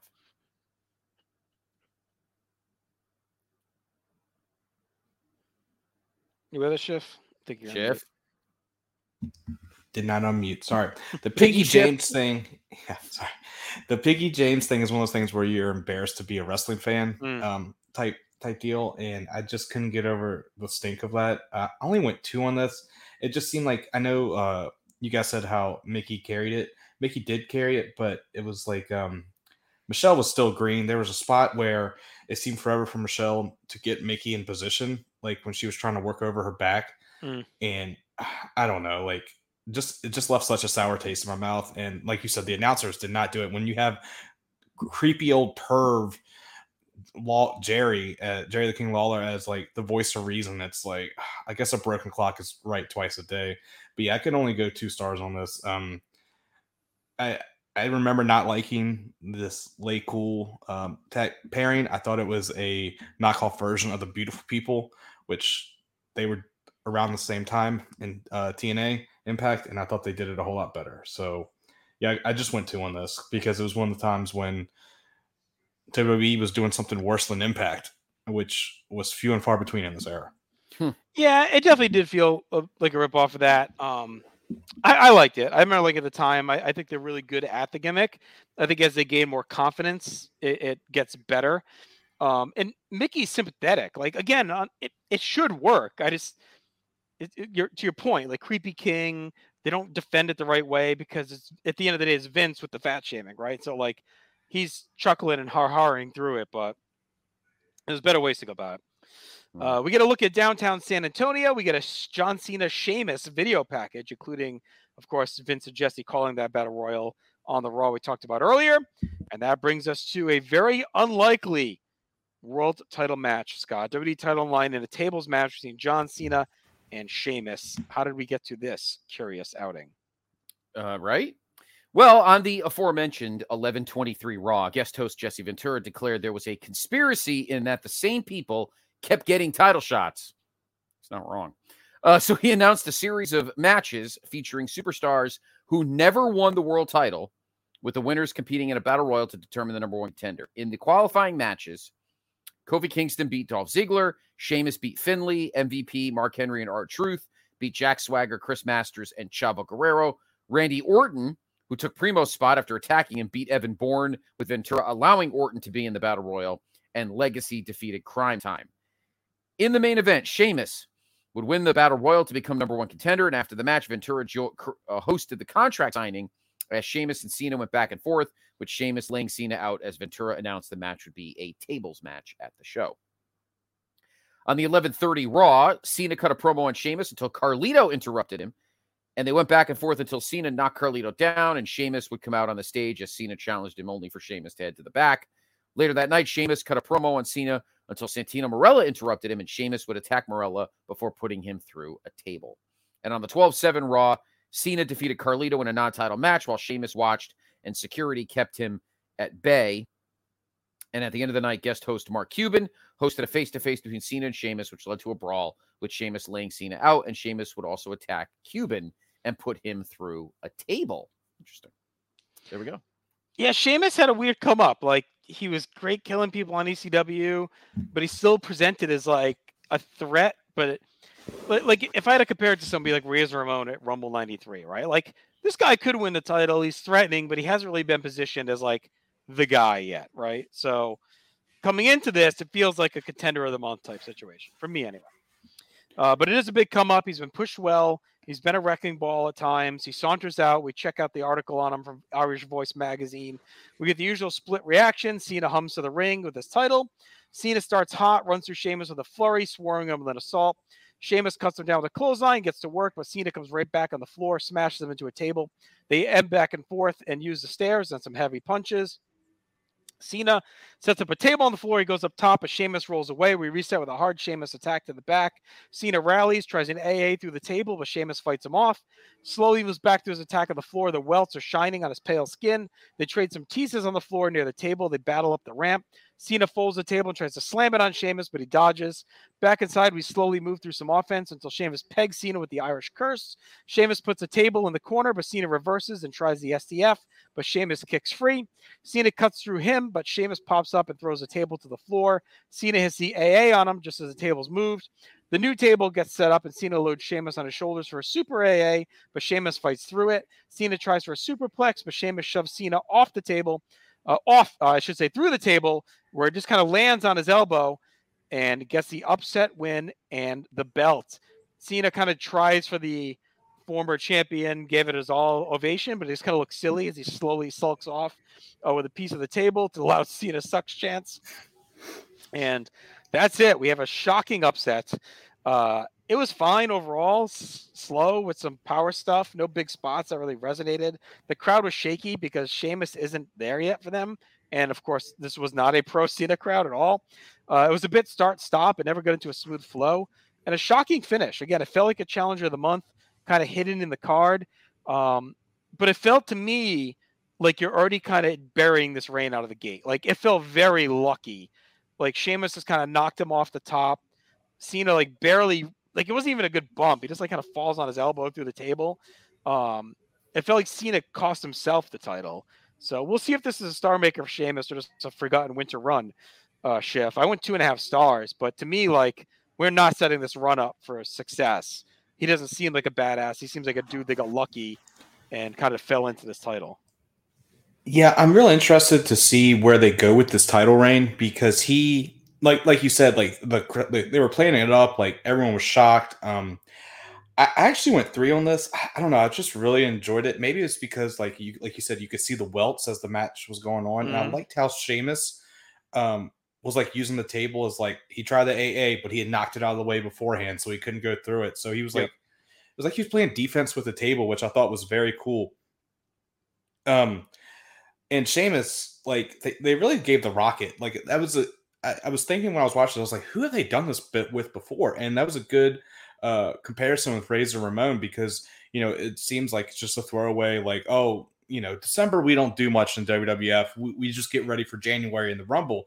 And now it's like, oh, snap, we actually have a new champion. Let's see where we go with the Rumble. But you have to set it up so you're not like Chris Benoit when he was the champion and he's feuding with Kane the next month. You need to make sure he actually has challengers, you know, but the problem is there's not a lot of baby faces on the Raw side. And actually something they could have done, which goes into the next match. They could have had Kofi be a challenger, but we'll get to that. But, you know, that just would have been the smart thing. But hey, you know, I'm not booking, but I went 3 stars. I really enjoyed this match. It put Sheamus on the map. We'll see if he can stay there. Well, and kudos too to Cena for laying down for the new guy, putting him over for the belt, right? Like, it's a change. It's a big change. I just wish they made Sheamus look a little stronger in the win, Scott. Yeah, I hate accident wins sometimes. You're not doing anybody any favors. I gave it 2.5 as well. I don't know. I'm okay with Sheamus. I mean, obviously he's a hunter guy, so he'll get a little extra, and Cena's a guy, if you just tell him to do something, he'll do it. So I don't think he had a problem doing it, but I wish that was booked a little strong. I don't see why just getting a bro kick and winning is such a big deal. Like, I don't get it. You know, why did it have to be so oopsie whoopsie at the end? I mean, it didn't do anybody any favors. I think Cena would have been fine just eating a bro kick and moving on. I don't know what the problem is. So, having said that, the match was fine, and I definitely have no problem with Sheamus winning. I mean, we already had 2 kind of pseudo eps because I don't think anybody really expected Drew McIntyre to win earlier. So this is a direction that WWE is going at the moment with kind of getting fresh blood, you know, at the mid to top of the card. So I'm fine with that, but this crowd was a little ornery. But I think the ending did nobody any favors. I think it made Sheamus look weak and lucky. That's the last thing if you're trying to elevate a young guy, the last thing you want to make them look is lucky. Cena should have just ate a bro kick. I don't know what the fucking problem was. Cena's not that kind of guy. At least I never thought that. So the ending ruined it for me, but the match itself was fine. And I'm happy that Sheamus won. I think he deserved it. You know, he was a guy that worked hard in the NXT brand or Florida or whatever. I guess it was FCW still at that time. But the ending did nobody any favors. He should have just ate a bro kick and moved on. I don't know why we needed to have like an oopsie whoopsie at the end. Right. Did nothing. So. All right. Matt Stryker, Cole and King reset. They thank Switchfoot for our theme song of the night. We get our video package for the revisiting of one of our favorite views of 2007, but back at it again as Batista is challenging The Undertaker for the world title. How did we get to this, Scott? Jesse, you should have went on SmackDown so you could say, we're tired of everybody getting the same title shots. Batista getting the 50th title shot in 4 years. Yeah. On the 11/27 SmackDown, Jesse would come out and say, Batista, we've tied. No, he didn't. Batista would defeat Kane by countout to become number one contender, as it was announced he would face Taker at the pay-per-view. And later that night, Batista attacked Taker during his match with Chris Jericho and assaulted him with a chair. On the 12/4 SmackDown, Taker would call Batista out only for Batista to attack him from behind, and he would again assault him with a chair before holding the belt up, as it was announced the match would be a chairs match. On the 12/11 SmackDown, Batista cut a promo saying he never cared about the fans and all he cared about was making money and winning titles, as he demanded a spotlight put on him. And he said he saw fear in Taker's eyes and said winning the title was a formality. Later that night, he would defeat Rey Mysterio in a street fight and it kept attacking him until Taker made the save, and the two men brawled with Taker sending Batista to the back. All right. All-time feud reignited. This time, though, Batista is a red-hot heel riddled with a motivation to destroy. So this is, even though we've seen it, it's different positioning than we saw back in that when they were just the two gods battling. Batista stalks out, amazing presence. Taker's good, usual dramatic entrance, big pop. Batista gets a chair, goes right at Taker, but he blocks, gets some heavy punches and kicks. They tussle back and forth. They spill outside. A striker explains that Batista's bones are more dense because he eats a lot of protein. Taker tosses some chairs in the ring. Batista dodges the boot, smashes Taker in the back with a chair. Taker comes roaring back with a chair shot and punches and works the arm. Batista hammers away. Usual back and forth of strikes with these guys. Batista gets a superplex for two before we devolve into another slugfest before a Batista spinebuster for two. Taker recovers. He is old school, but Batista counters Snake Eyes with a spear.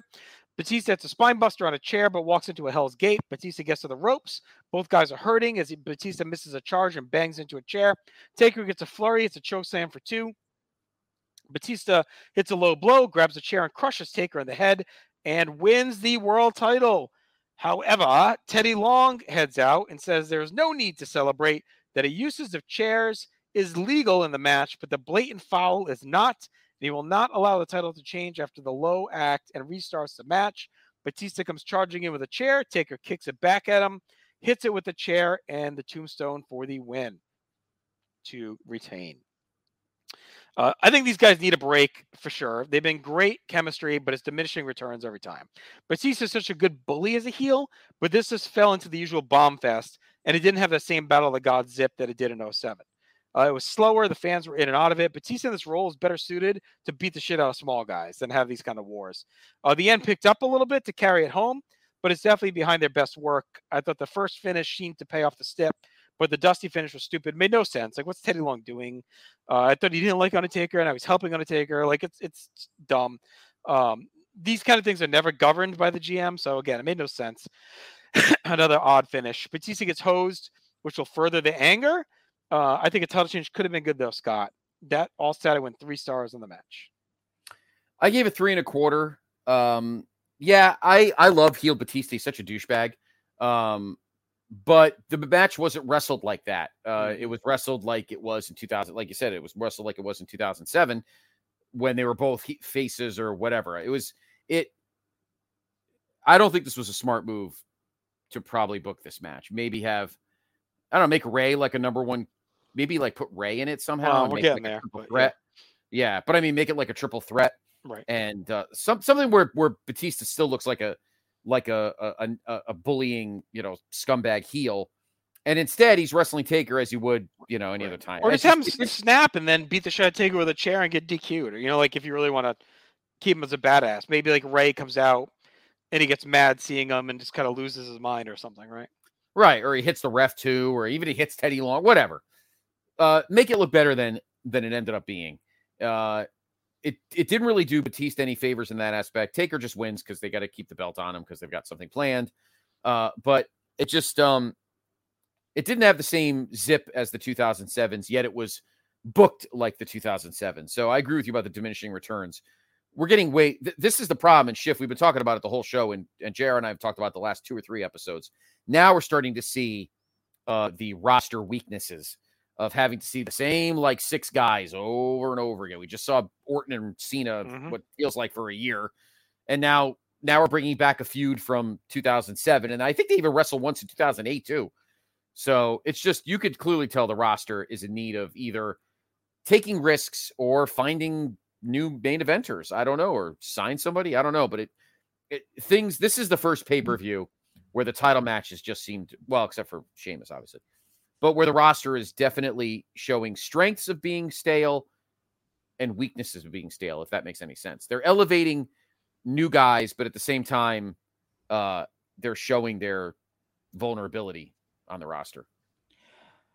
Yeah. For you guys who have seen this, like, month in, month out with this, with me coming in as a guest spot, I was like, oh, this is a damn good match. But I understand from you guys' perspective where you're like, man, this is like the 15th time I've had to watch one of these matches. And for me, is like, I usually just listen to you guys, but having to watch it this time, I was like, this feels nice and fresh. But I can see how you guys' perspective is with that, because it's like, Judgment Day versus Sami Zayn or something, right. Like current day. But I actually had 3.5 for this until Teddy Long came out, and I was like, you've got to be shitting me. And I knocked it down to just 3 after that. Like, it pissed me off so much because I think heel Batista is amazing. I was really hoping it would be the Spotlight Batista, but I think that's coming for you guys.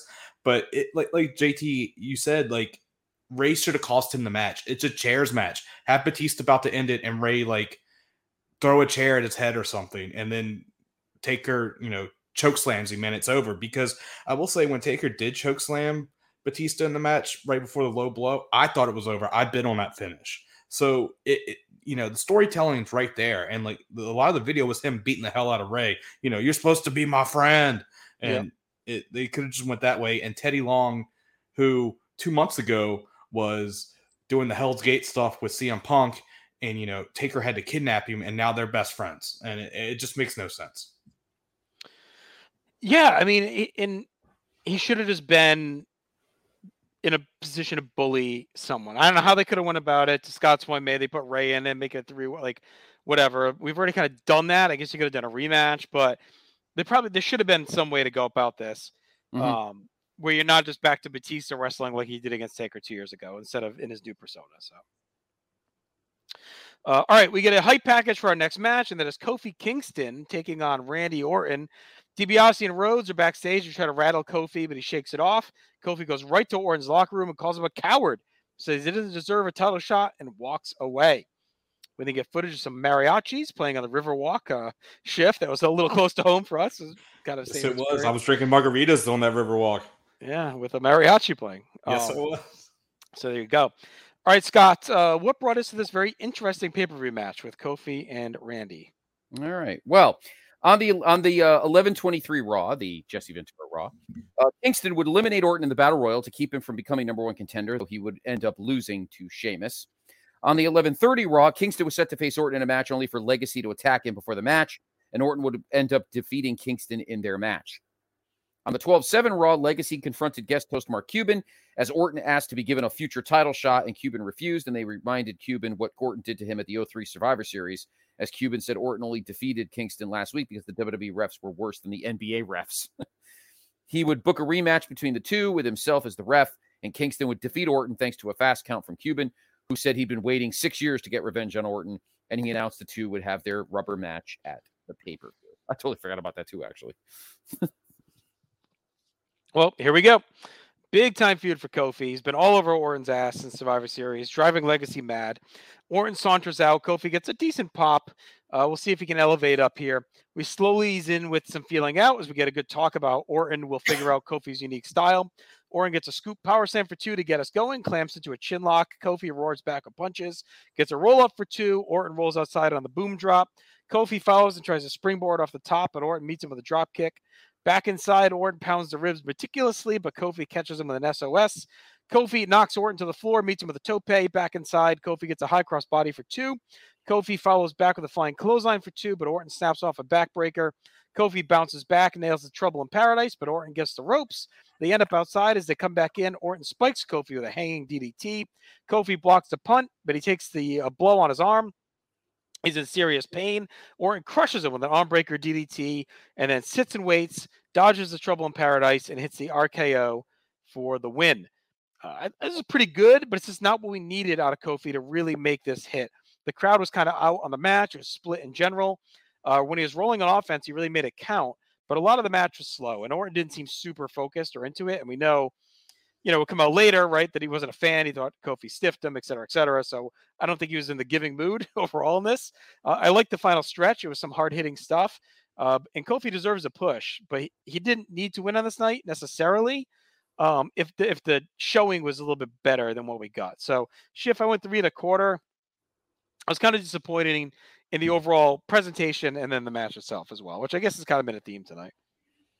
Yeah, I remember being so excited for Kofi, to start feuding, with Orton and, hopefully hit that main event level. Like they had that nice brawl at Madison Square Garden, which they actually showed in, they did Jay-Z's Empire State of Mind. And that was one of the big highlights when they did that music video. I remember that. It just seemed like Orton at this time, I remember him having you can tell when he wants to work and he doesn't want to. And I didn't really believe that. So, I was a wrestling fan, but not as big as I am now, obviously. And you really saw it in this match because there was times when you're like, oh, he wants to go. And then it's like, right. Nah, I'm just going to sandbag you. You could see it. It was obvious in this match that he wasn't all invested. Yeah. But then Kofi went for a dive on the outside and Orton met him with the drop kick. And I was like, damn, Orton, that was sick. That was nice, and then it was like, oh, we're just doing, basic stuff right here. But, I love the punt. I know he gets away from using that soon, but I went 3 1/4 on this. I really did enjoy this match, but, just another miss. It's starting to feel like, outside the Sheamus thing, it sort of feels like Fully Loaded 2000, where we thought Chris Jericho, Benoit, and Angle were going to make the leap, and they all lost. And this is exactly what it felt like to me.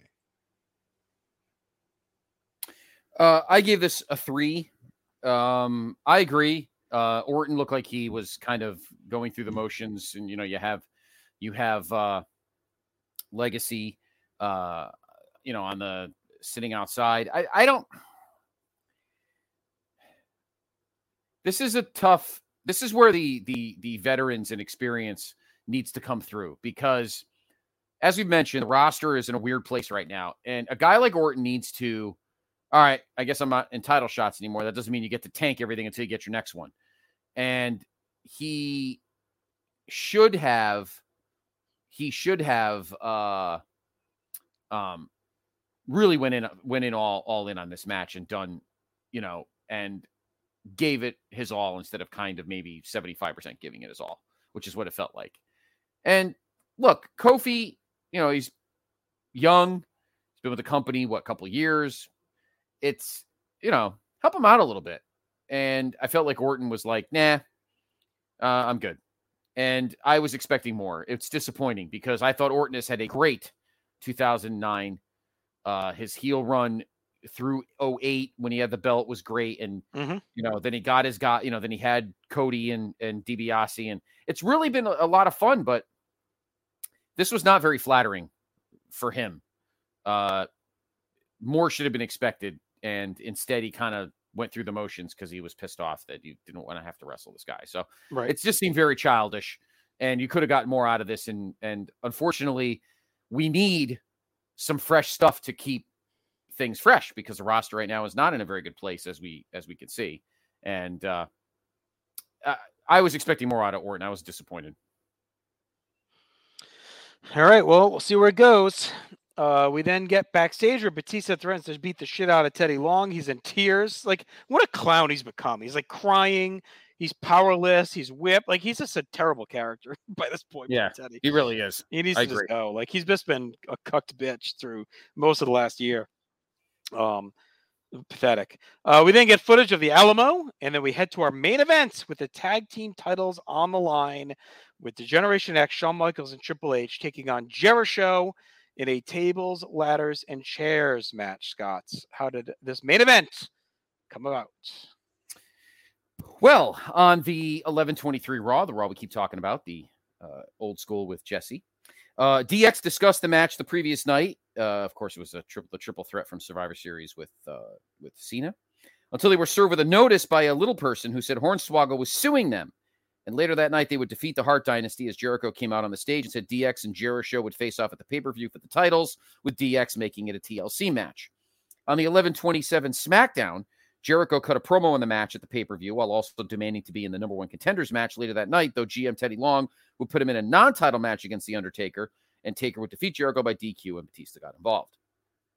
On the 11:30 Raw, Jericho cut a promo claiming to be the best tag team of all time, while DX have never won the tag titles, and they continue to tout their accomplishments till DX interrupted and vowed to make history by winning the tag titles in their first TLC match. They also said if they won, Jericho would no longer be able to appear on Raw, as Triple H challenged him to a match, and Show would add a stipulation that the loser would have to face the winning team in a handicap match. Later that night, DX were confronted by Hornswoggle, who through the use of subtitles said he was going to take further legal action against them, and in the main event, Triple H defeated Jericho and taunted him, saying the match next week could be Jericho's last on Raw. In the 12-4 SmackDown, Jericho cut a promo on the match at the pay-per-view, and in the main event, they would defeat Crime Time in a non-title match. In the 12-7 Raw, DX did a backstage segment shilling merchandise before being interrupted again by Hornswoggle. And in the main event, Jericho cut a promo on all his accomplishments, as he said he was bigger than both Raw and SmackDown, as he vowed to stay on Raw for as long as he wanted. DX and Jericho would go to a no contest in a handicap match when Show got involved, and Jericho would take out DX with the chairs before posing on a ladder with the titles. That's a lot.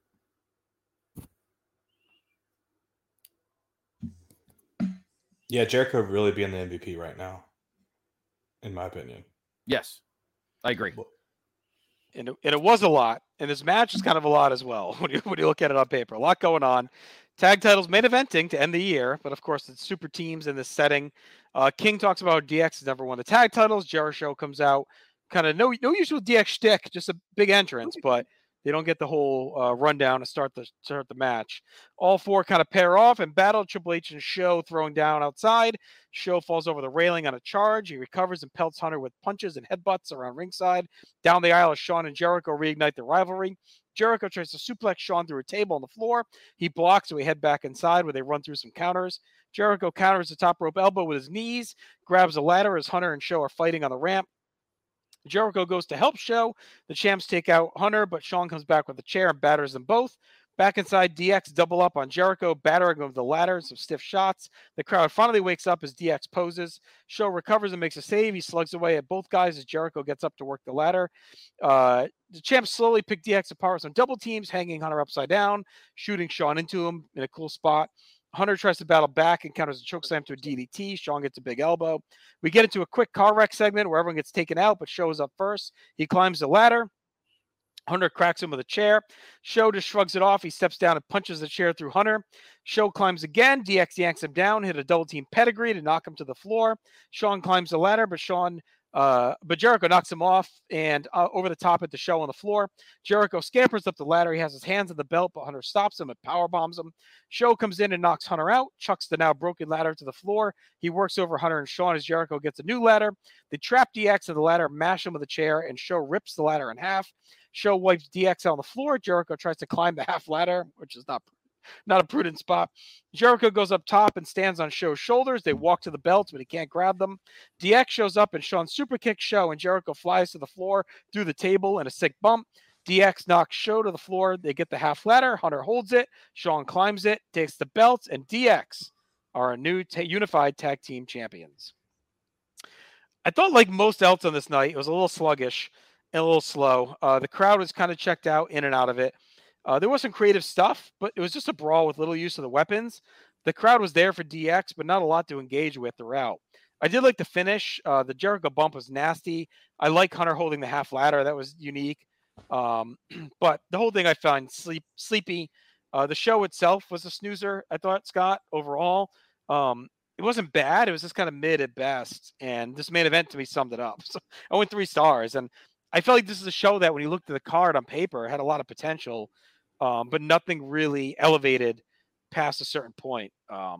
So I went 3 stars in the match, but again, I thought disappointing given the talent involved.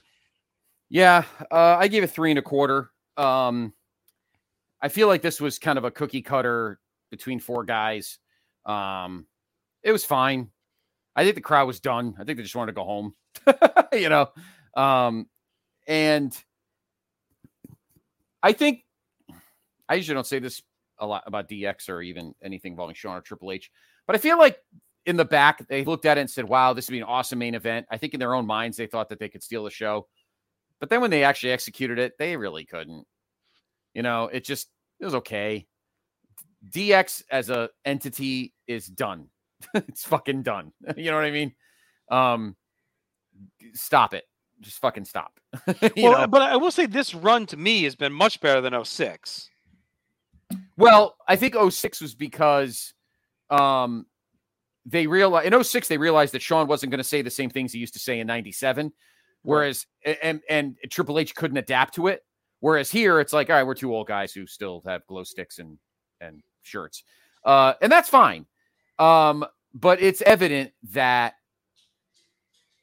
there was just no energy left. The building was just cooked.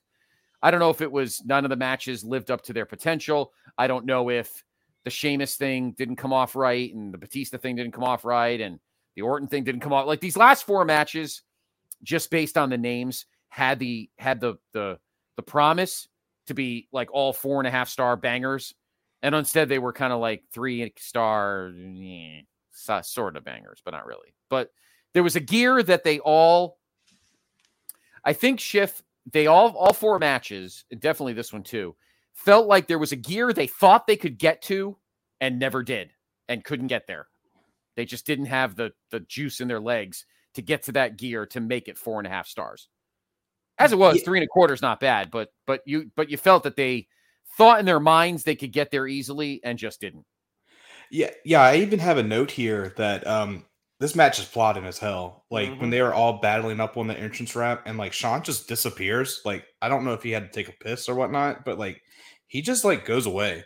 And then like, he comes down and saves Hunter. But, I have a note that says this match is plotting. And then like DX suplexed the ladder onto Jericho, which I thought was very cool. They both took like ladder on each side and just like suplexed it on him. I hadn't seen it. I said that woke me and the crowd up. But it shouldn't. Like that match should be electric from the beginning. It's not like you're working like a collar and elbow tie-up match. This is like,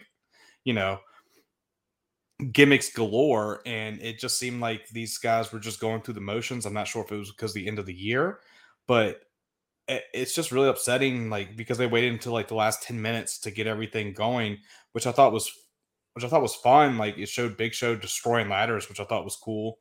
You are right, JT. Jericho died when that ladder, because it felt like he hit his head on the side of that table. I mean, when he got knocked off Big Show's shoulder. Yeah, it was a sick bump. I was like, oh, that's why you're acting the way you are now, Jericho.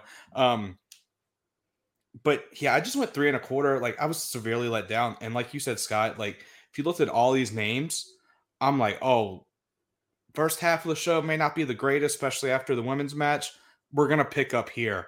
And, I think my favorite match out of the 4 is probably Batista, and the last 4 is Batista and Taker. But yeah, it should have been blown away by the rest of the talent on here. But it's like they were stuck in third gear, sadly. All right, well, that'll do it for the show. So when we get to our awards here, and we'll wrap things up. I really struggled for an MVP on this show. Nothing really jumped out at me. No one really stole the night. So I ended up going with DX.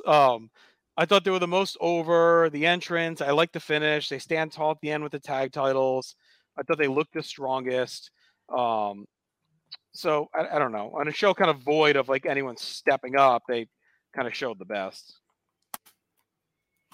I really wanted to give it to Sheamus, but for winning, for having an amazing upset. But unfortunately, the ending of the show just didn't do him any favors. So I'll agree with you on DX. Yeah, let's make it easy, sweep. DX for MVP. All right. Our LVP, to me, was a very easy choice on this show, and that was Teddy Long. Destroyed the end of the main event. Looked like a giant pussy at the end where Batista's making him cry. This looked like a fucking loser on this show. I want to give it to Orton because I expected more out of him as a guy who's trying to mature as a main event experienced guy.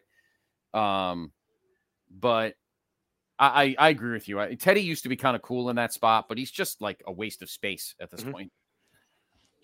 Yeah, there needs to be some type of change because you have him flip-flopping like he's the Big Show in 1999 Raw. So right. Yeah. No bueno. Yeah. Best match, I had Christian and Benjamin at 3.5 as my best match. Let me see here. Yeah, I had Christian Benjamin 3.5 too. I had Taker Batista, but majority rules. No fight for me. All right. Shockingly enough for me, the lowest graded match of the night was Cena versus Sheamus. Just underwhelming.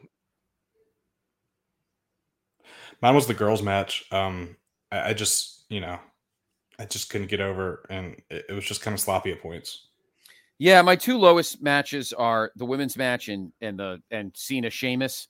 I can't justify giving Cena Sheamus worst match because it wasn't that bad. Just the end sucked. So I'll go with the women's match too.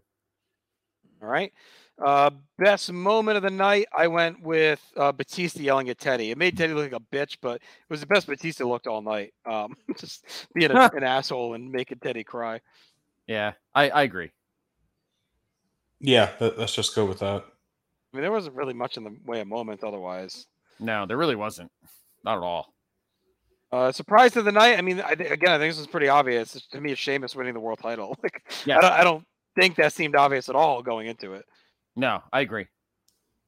Yeah, I mean, everyone was shocked. Like, the crowd was, like, stunned because they thought it was, like, just, like, Challenger of the Month. Right, for sure. Yep.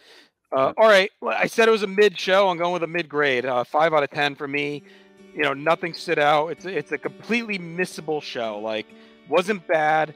Nothing worth going back to watch, in my opinion. Like, you could never watch the show again, and it would never affect you as a wrestling fan. Just nothing really happened. Everything averaged out to me to pretty much between 2.5 and 3.